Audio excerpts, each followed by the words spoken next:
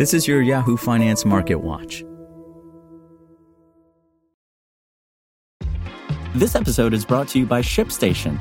You know, some things take a lot of work, like sending little robots to far-off distant planets. And just as that's challenging, so too is running a successful e-commerce business, especially when there's so much to do.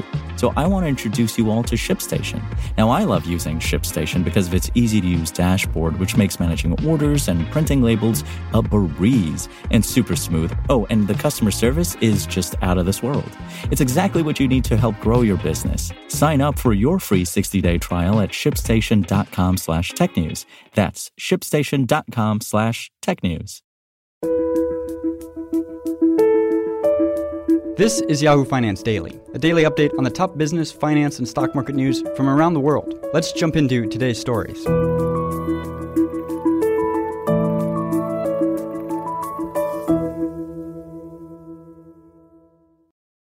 Tech stocks rallied Wednesday following the Federal Reserve's latest interest rate increase after Fed Chair Jerome Powell suggested signs of disinflation are building in the economy. When the closing bell rang on Wall Street, the technology-heavy NASDAQ composite was higher by 2%, leading the charge higher for markets following Powell's comments. The S&P 500 closed higher by 1%, while the Dow Jones Industrial Average rose 0.03%, or just 8 points. The Dow was weighed down by energy stocks, which remained under pressure Wednesday, as the price of WTI crude oil fell 3% to around $76.50 per barrel. On Wednesday afternoon, the Federal Reserve announced its latest interest rate increase, a move that brought the Fed's benchmark policy rate to the highest level since October 2007. The Fed's move represented its smallest increase in nearly a year. In its statement, the Fed noted inflation pressures are moderating, but said inflation remains elevated as price pressures prove persistent across the economy. But in his press conference, Powell said that for the first time, the Fed could say the disinflationary process has started.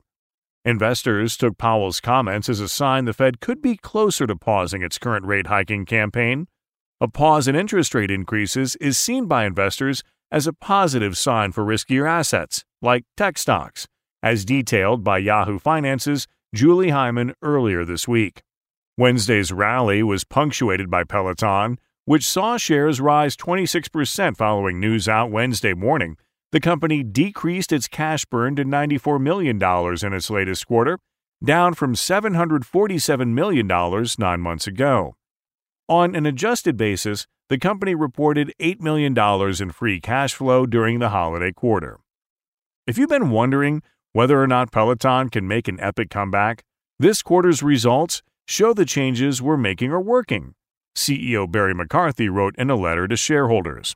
A pandemic darling, Peloton was joined by Cathie Wood's flagship ARK Innovation ETF, which rose 4% on Wednesday and enjoying a Fed-induced bump. These gains continued the market action that has predominated this year, as stocks capped off a strong start to the year on Tuesday, with the S&P 500 logging its best January since 2019, while the NASDAQ 100 enjoyed its strongest January rally since 2001, gaining over 10%. With earnings season in full flight, however, the news wasn't all good on Wednesday, with another disappointing quarter from Snap out Tuesday night garnering the most investor attention. Shares of the social media company fell 10%, after the company told investors its internal forecasts assume revenue in its current quarter will fall between 10% and 2% from a year ago. Match Group and Electronic Arts shares were also down 5% and 9% respectively on Wednesday after reporting disappointing quarters on Tuesday afternoon. On the economic data side, new data on private payroll growth from ADP showed private employers added 106,000 jobs last month, fewer than the 170,000 expected by economists. In its report, ADP said weather impacted its measurement of the labor market, citing floods in California and snowstorms in central and eastern parts of the country during the reference week. In January, we saw the impact of weather-related disruptions on employment during our reference week. Hiring was stronger during other weeks of the month, in line with the strength we saw late last year, said ADP chief economist Neela Richardson. Data on job openings for December out Wednesday suggested demand for workers remains robust, as 11 million jobs were available at the end of the month, up from 10.4 million at the end of November. Elsewhere in economic data, readings on the manufacturing sector from S&P Global and the Institute for Supply Management showed activity remained depressed in the first month of 2023. The ISM's latest manufacturing PMI reading fell to its lowest level since May 2020, which economists see as another sign recession pressures continue to build in the U.S. economy. Writing in a note to clients on Wednesday, Andrew Hunter, senior U.S. economist at Capital Economics, wrote that a more detailed look at the ISM's report suggests domestic economic weakness is increasingly the main driver of the manufacturing sector's woes. And overall, the ISM report reinforces our view that the U.S. economy is close to recession. S&P Global's reading showed manufacturing activity deteriorated at a slightly lower rate in January than December, but still indicates a worryingly steep rate of decline in the health of the goods-producing sector, according to Chris Williamson, chief business economist at S&P Global Market Intelligence.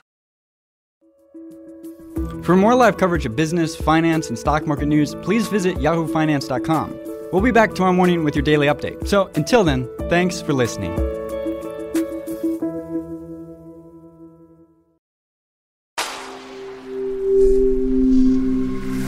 Spoken Layer. Want to learn how you can make smarter decisions with your money? Well, I've got the podcast for you. I'm Sean Piles, and I host NerdWallet's Smart Money Podcast.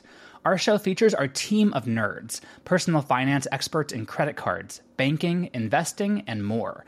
And they'll help you make the most of your money while cutting through the clutter and misinformation in today's world of personal finance. You'll get clarity on strategies to help you build your wealth, invest wisely, shop for financial products, and plan for major life events. Listen to NerdWallet's Smart Money Podcast wherever you get your podcasts.